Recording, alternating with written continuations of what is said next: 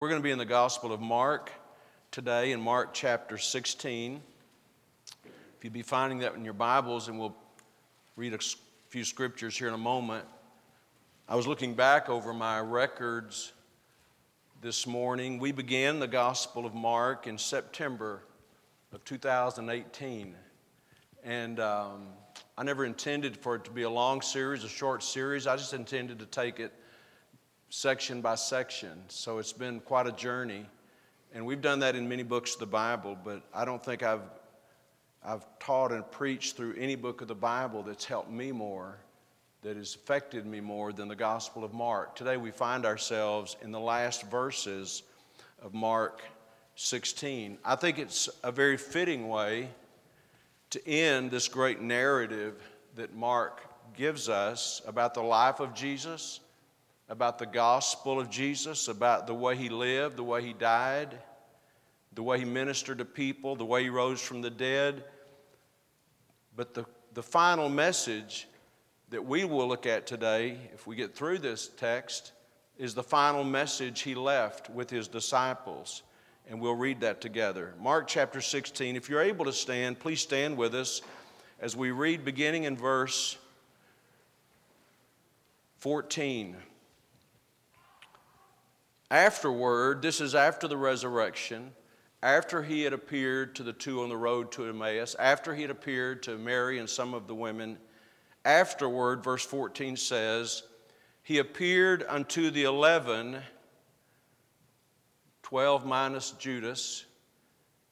Afterward, he appeared unto the 11, and they sat at meat and upbraided them with their unbelief and hardness of heart, because they believed not them which had seen him after he was risen. From last week and the week before, we'll remember that there were several different people who said, first of all, that they heard that the angel said that he's alive, and they didn't believe that. And then Mary saw him and said that I saw him, they didn't believe that. The two men on the road to Emmaus said we saw him ourselves, they didn't believe that. So Jesus is now upbraiding them for their unbelief and hardness of heart.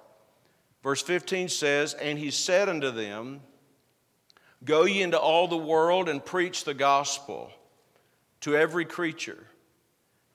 He that believeth and is baptized shall be saved, but he that believeth not shall be damned. And these signs shall follow them that believe. In my name shall they cast out devils, they shall speak with new tongues. They shall take up serpents, and if they drink any deadly thing, it shall not hurt them.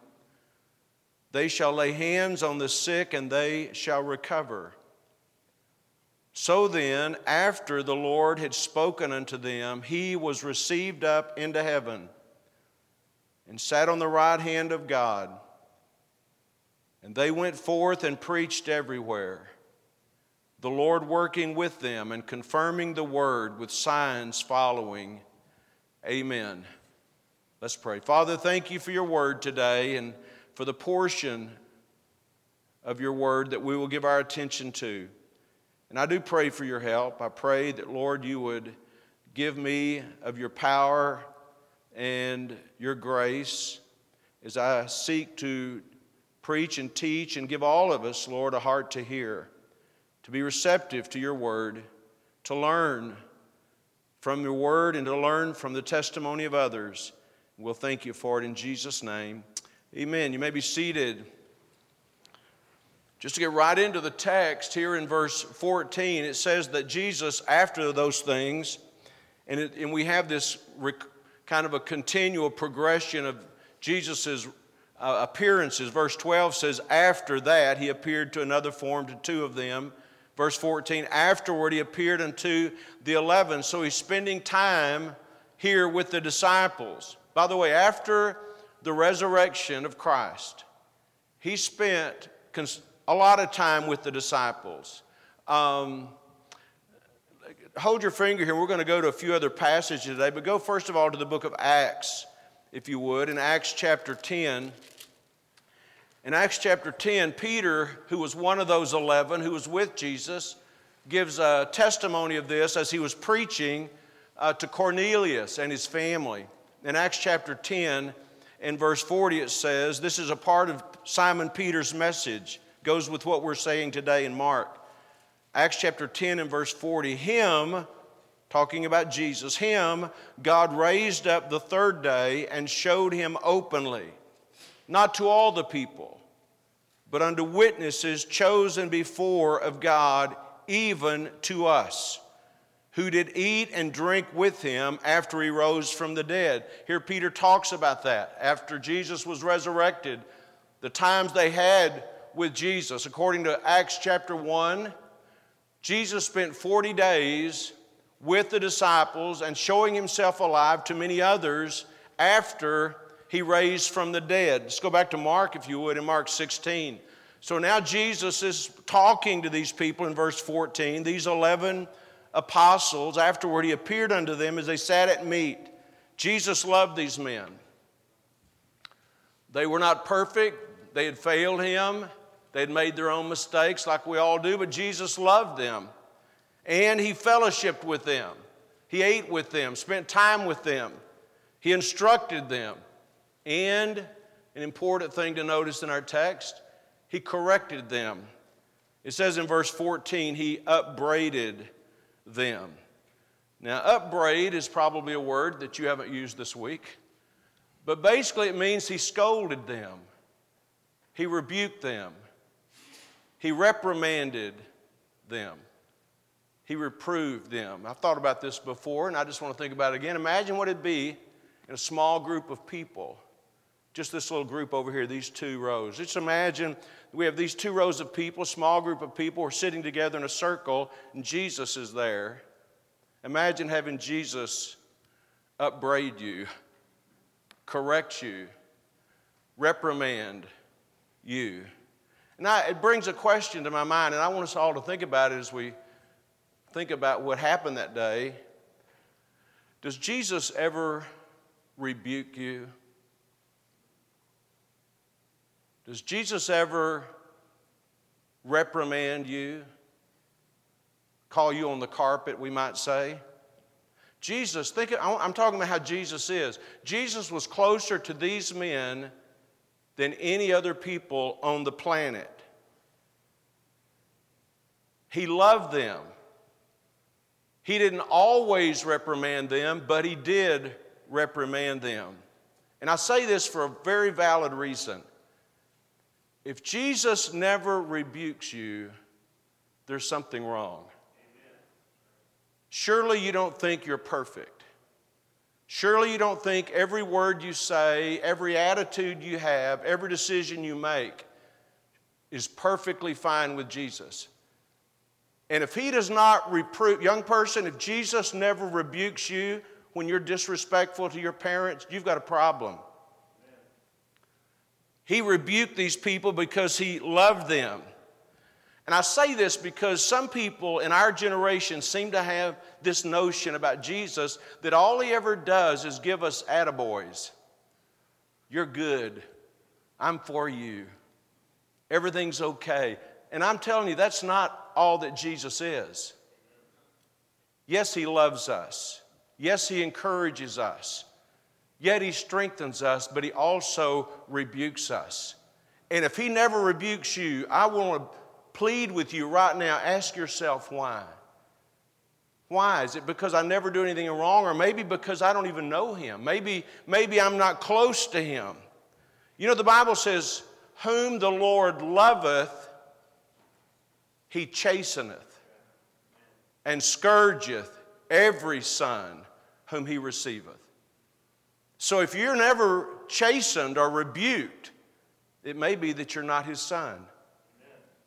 He loves us too much to let us disobey. He corrects our disobedience. If we say ill-advised words, he deals with us about it. If we gossip or talebear, if we have a negative attitude or a critical spirit, or if we don't have an interest in his work, or we don't want to serve him, I promise you, if I were to say today, I'm just not going to serve God with my life, I would have some very strong words coming back to me from Jesus. Not in an audible voice, but by the Spirit of God that lives within me and the Word of God that guides us.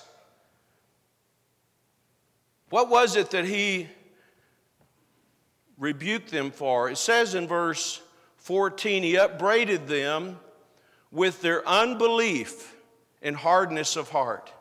He upbraided them for doubting him, for doubting the testimony of others. And I don't know about you, but I've had to confess many times in my life the sin of worry. You say, but don't you think everybody worries? Probably. But we're not supposed to. We're told in the Bible not to. We're told in the Bible to trust the Lord, to believe God. He upbraided them for the hardness of their heart, not being sensitive to God's word, not being responsive to the Spirit of God. You know, it's possible for us today to be Christians, even sit in a church and hear the words of a song or the words from God's word, the message, and really just be sort of callous to it, not really being sensitive to it. He rebuked them. I would want to think, I would hope to think, that if I sat in a church service week after week after week and never seemed to think God was dealing with me, I would like to think that God would rebuke me for the hardness of my heart. He rebuked them. So the first thing we notice here is he is spending time with them. You may be thinking today, I don't know if I want to spend time with Jesus or not. The rebukes come with it. I'd still want to spend time with him, wouldn't you? Even if he does reprimand us. And then we see this great section in verse 15 where he's commissioning the disciples. He says in verse 15, go ye into all the world. After he rebuked them, he said, I want you to go into all the world and preach the gospel to every creature. We've heard this so many times, Brother Lang, read it so many times, and yet it's one of the most powerful and important job descriptions or assignments given to God's people, given to his churches. This is what the church is to be about. It's not a social club. We do fellowship together. We do encourage each other. But it's not to be a social club. It's to take the gospel to the whole world. He says, go into all the world and preach the gospel to every creature. All the world, and every person. That's daunting, isn't it? Yet that's exactly what God gave us to do. There's a way that this must have impacted those men differently than would us, because all the world means Gentiles as well as Jews. It means everyone, every nationality, every country, every language, every ethnic group, all the world. What are they to preach? He says, go in to preach, verse 15, go in to preach the gospel. Go in to preach the gospel, the good news. Go in to preach. We're not to preach, this. What we hear so much about today is sort of a socially directed message. No, we're to preach the gospel. We're to preach the good news of Christ's death on the cross, the death of Christ for our sins, his bodily resurrection, the promise of eternal life. And what is to be the response to the gospel? Please give your attention to this in verse 16 and 17. He that believeth and is baptized shall be saved, but he that believeth not shall be damned. And these signs shall follow them that believe. Notice the emphasis there 3 times on the word believing. What is the proper response to the gospel? It's to believe on the Lord Jesus Christ. He that believeth. Now, what is this believing? Is it just believing that God exists? Is it just believe that Jesus lived over 2,000 years ago on this earth and that he died outside the walls of Jerusalem? No, it's more than an intellectual assent. Believing on him is not just believing facts and information. It's a heart response. It's a heart belief, a trust. It is a complete reliance, trust in Jesus Christ for your salvation. I can look at this chair and say, I'm really persuaded that this chair will hold me up. But if I don't have enough faith to sit down in it and trust it to hold me up, then I don't really believe it. And if you're here today, just believing that Jesus lived and died and raised again will not save you. You have to put your trust in Him. You have to rely upon Him completely for salvation. Faith in Christ, faith in the gospel message is the proper response that brings the salvation and changed life. I want to look at something here in this passage this morning for a few minutes that can be confusing to some. Look in verse 16. It says, "He that believeth and is baptized shall be saved." Some people, and I hope you'll pay careful attention to what we're saying now, some people will take that to mean that in order to be saved, you have to believe in Jesus, on Jesus, trust Jesus, and be baptized in order to be saved. He that believeth and is baptized shall be saved. So I want us to look at this together for a few moments. Because some people teach what we call baptismal regeneration, that when you believe on Jesus, but it's only after you're dunked in the water that you really can know you're going to heaven. A person who is saved should be baptized, but baptism does not save anyone. If you look at the second part of this verse, the verse itself clarifies this. He that believeth and is baptized shall be saved, but he that believeth not shall be damned. In other words, if a person believes and is baptized, he'll be saved. It doesn't say, but if he doesn't get baptized, he'll be judged or condemned or damned. He says, he that does not believe. So the verse itself tells us that baptism is not what's necessary for salvation, but faith is necessary for salvation.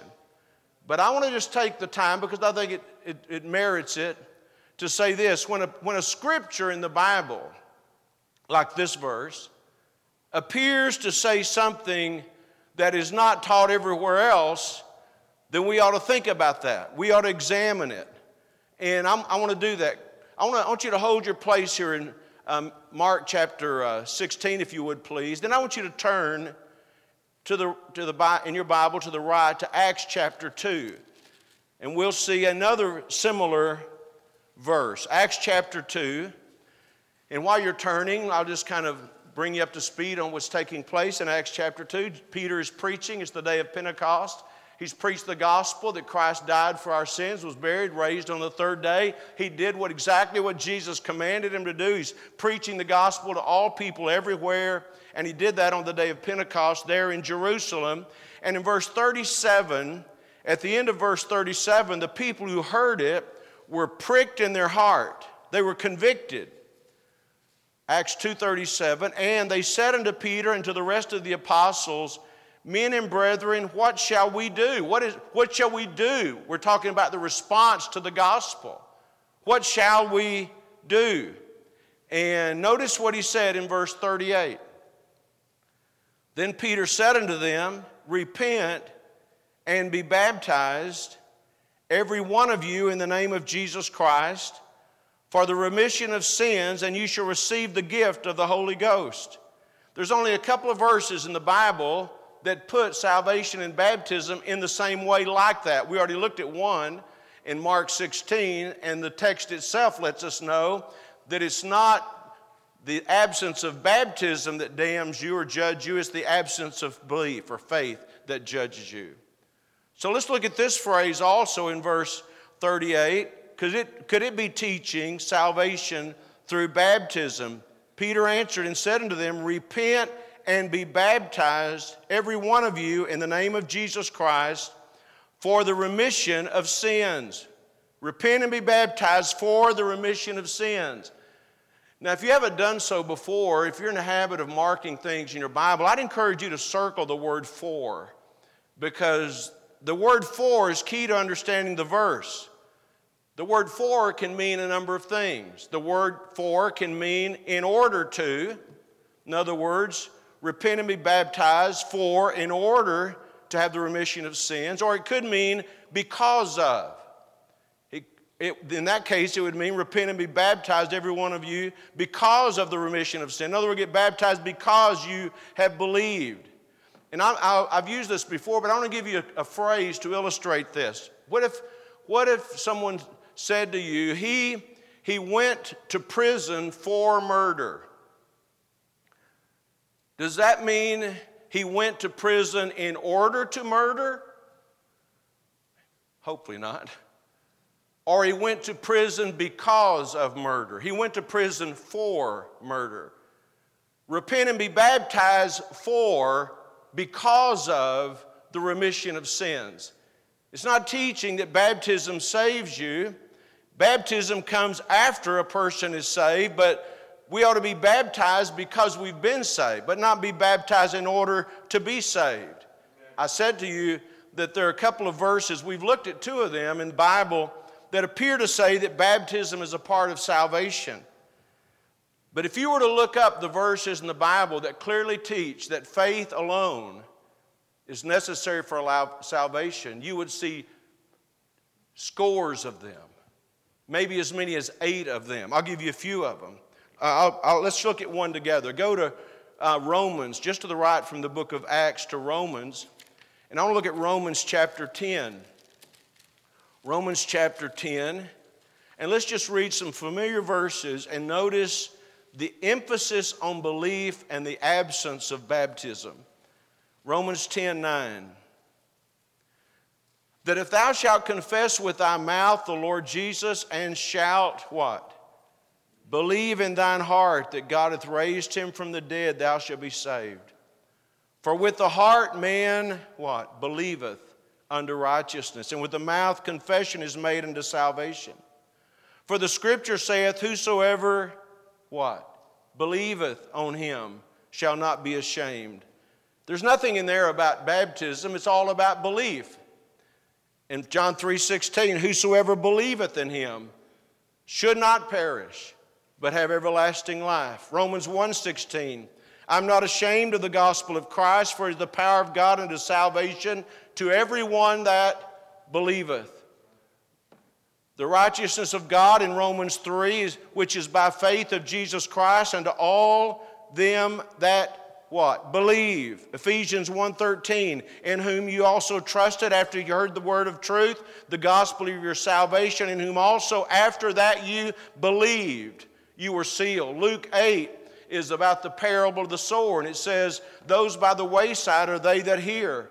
Then cometh the devil and taketh away the word out of their hearts, lest they should believe and be saved. Acts 10:43, whosoever believeth in him shall have remission of sins. Acts 13:39, by him all that believe are justified. 1 Corinthians 1:21, it pleased God by the foolishness of preaching to save them that believe. And there are literally scores of more verses that say the same thing. And yet some people will take a couple of isolated verses that seem to say something else and start a whole denomination over it. Let's go back to Mark chapter 16 if we could, in verse 16, where it says, he that believeth and is baptized shall be saved. He that puts his faith in Jesus Christ. That would be someone sitting here today. That would be someone in Thailand or someone in Liberia or someone that you work with or someone that's in your family. Whoever believes in Jesus Christ is born again. Whoever puts their faith and trust in Jesus Christ is saved, is accepted in the beloved, is justified, is redeemed, is forgiven. Thank God for that. And if you're here today and you're not saved, there's nothing you can do to save yourself because Jesus has already done everything for you, but you must put your faith and trust in Jesus Christ to be saved. But look what it says in verse 16 also, he that believeth and is baptized shall be saved, but he that believeth not shall be damned. Damned, we use that word as a word of profanity. I hope you don't use it, but that's what it is, a curse word, a word of profanity, but it means to be condemned. When someone rejects the gospel, they are damned, they are condemned, they're eternally lost. So we look at this passage in verse 16, and we see the importance of faith, and we also see that baptism should be the natural next step after salvation. Baptism does not save us. We know that. We should know that. But baptism has its purpose and its place. It's a picture of the death, the burial, and the resurrection of Christ. It's not a part of your salvation, but it is a public declaration of your faith in Christ. And it's also the door of church membership. You cannot be a member of a Baptist church, you should not be allowed to be a member of a Baptist church unless you've been scripturally baptized. It's the door of church membership. Acts 2, they that gladly received His word were baptized. Let's read on in our text in this great passage in Mark chapter 16. And look at what it says in verse 17. And these signs shall follow them that believe. In my name shall they cast out devils, they shall speak with new tongues, they shall take up serpents, and if they drink any deadly thing, it shall not hurt them. They shall lay hands on the sick, and they shall recover. So we just briefly take a moment and talk about this matter of miracles or signs and wonders. God has always been and always will be a miracle-working God. We heard of tremendous miracles of God in our Sunday school hour today in getting the gospel to people. But these signs we're talking about were evident in the New Testament period. Casting out devils, the miracle of languages, and that's when it talks about tongue, just talking about languages. Now, God did give me a new vocabulary when I got saved, but it wasn't a different language, it's just better use of the English language. Taking up serpents. There are parts of our country where that is one of the ordinances, I guess, and snake handlers. But we're not into that, and God doesn't want us to be into that. I was preaching a revival once down in southern, I don't know why this came into my mind, down in southern Missouri, and there was a singing group there. I never heard of them before, but I was just preaching in this service. I met them before the service, and there was a box up on the platform. And when I met them, I said, "Be careful about that box. I've got snakes under there." They thought I might be serious, but we don't do that around here. I killed my first snake of the season, by the way, on our driveway just a few days ago. But these apostles were given these, what we call sign gifts. And the Apostle Paul used that language. Please hear this, because again, you'll hear all kinds of things and see all kinds of things in our generation, like people who have the gift of all kinds of things. And Paul called these the signs of an apostle. What were those signs? They were miraculous signs because he had this apostolic power. We have the record. We're talking about snakes. We have the record in the book of Acts of Paul not being harmed after he was bit by a viper. A viper bit his hand and he shook the snake off, and they thought he was a god because the snake did not harm him. Peter raised people from the dead. We have the record of it in our Bible. Paul himself raised a man from the dead after he was listening to preaching all night and fell out of the loft and killed him when he hit the ground. And Paul raised him from the dead. These apostles had been given power to heal the sick. But what was the purpose? What was the higher purpose of these sign gifts? It was not to help people. It did help people. Helped them with their infirmities. It did help them. It helped them with their faith. But look what it says in verse 20. It says, "And they went forth and preached everywhere, the Lord working with them and confirming the word with signs following." That was the purpose of those miracles, to confirm God's word. They didn't have a Bible in those days. The New Testament had not been written.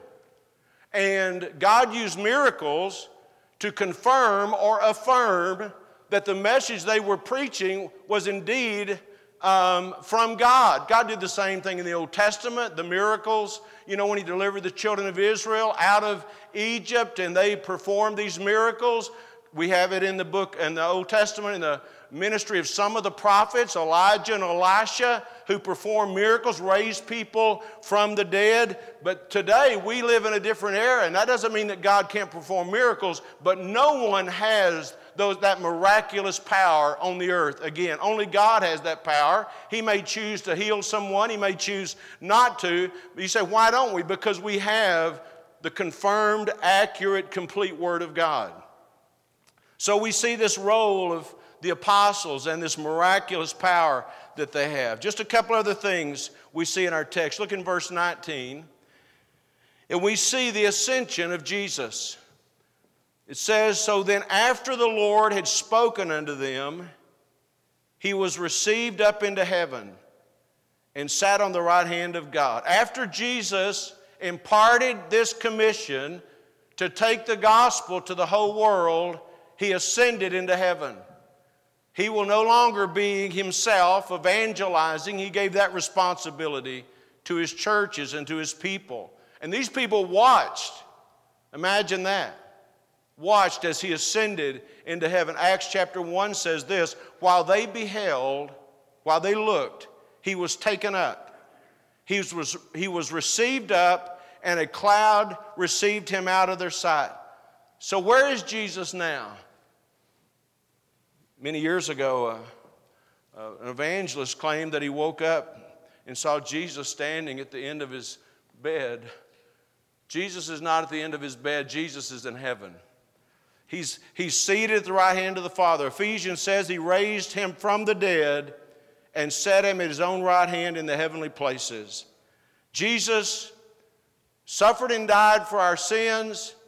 Jesus met with his apostles. He upbraided them for their unbelief. He gave them this great commission, not just in the Gospel of Mark, but in the Gospel of Matthew, the Gospel of Luke, the Gospel of John, and the book of Acts. He gave them this great commission. And look at the last words, the final words of 16th chapter, verse 20, and it says, and they went forth and preached everywhere, the Lord working with them. So what did the disciples do? After Jesus gave them this scolding, after he gave them the Great Commission, after they watched him visibly ascend up into heaven, what did they do? They immediately began to proclaim the gospel. It says, and they went forth and preached everywhere. They immediately began to do what Jesus had commanded them to do. And they faithfully did that. I was reading this morning in Acts chapter 4, that familiar passage where the religious rulers called the disciples in, the apostles in, Peter and John, and said, we're telling you, you're going to have to quit preaching this message. And what did they say? They didn't say, well, whatever you think is best. They said, we cannot speak at all. They said, you cannot speak at all. And he said, you have to decide whether you're going to obey God or not, but we can't help but tell what we've seen and heard. We're going to preach the gospel. Evangelism was their duty. Please hear me today. Evangelism was their responsibility. Evangelism was their assignment. And if you or I were to look at this and say, well, I understand that it was their assignment, but we're not treating it like it's our assignment, then we're missing the whole point. You know, there are a lot of things amiss in our world, in our community. There are a lot of things that are wrong. And there are a lot of people who have no interest in spiritual things. But as we heard this morning in the Sunday school hour, and it's true today, God is working in people's hearts with an openness, with a reception to the truth of the gospel. And whether they're open or not, we're responsible for telling them.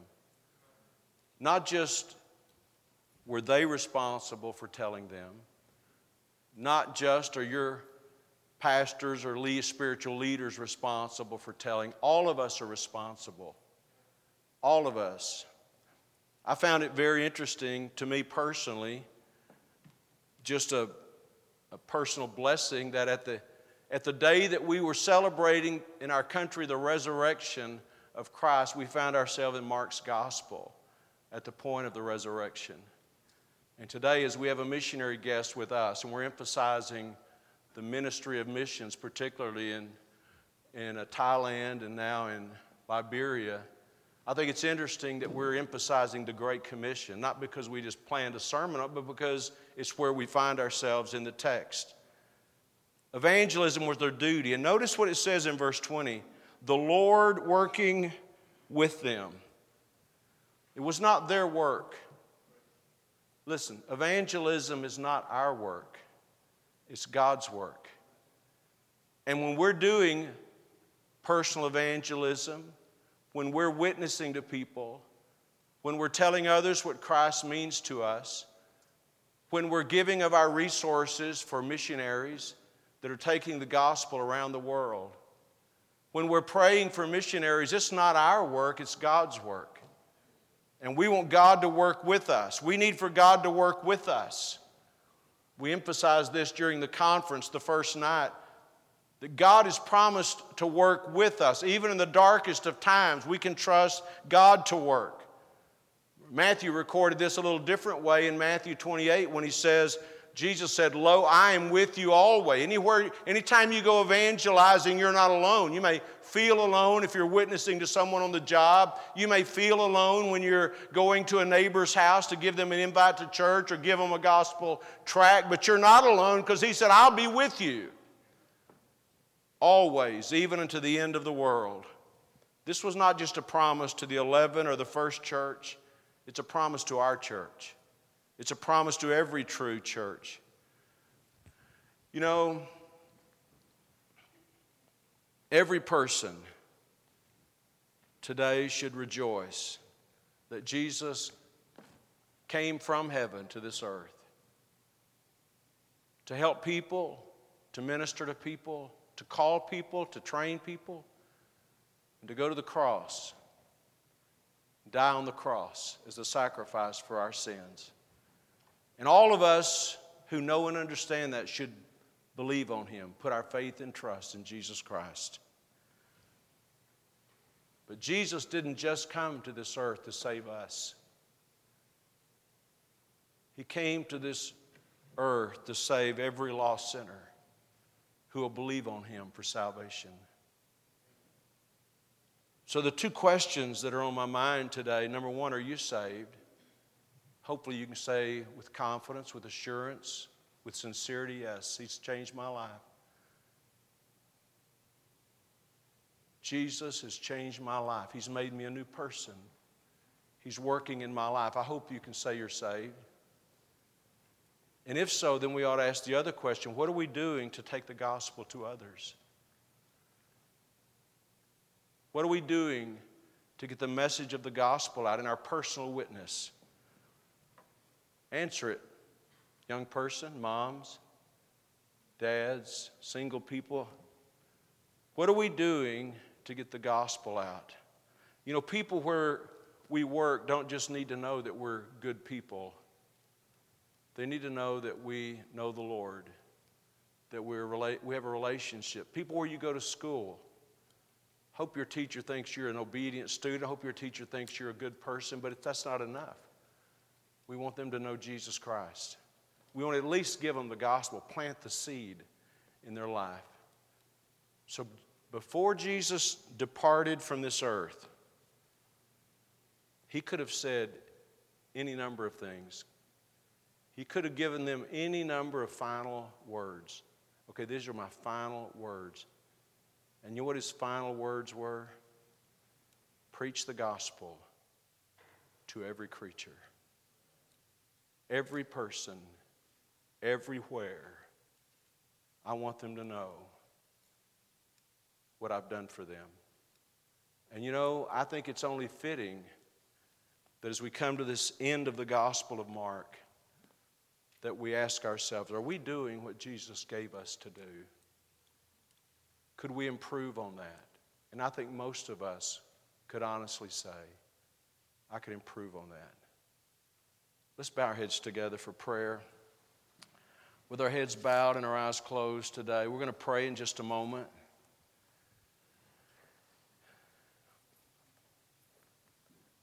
I never assume that every person in the auditorium on any given Sunday or Wednesday or whenever we meet, I never assume that every person is saved. I always assume that probably there are people here who've been thinking about it and wondering about it and praying about it maybe even, but you don't know for sure you're saved. Today would be a great day to be saved. To put your faith and trust in Jesus Christ. And if that's you, encourage you to do so today. And if you're saved, if you're confident you're saved, I would invite you to join me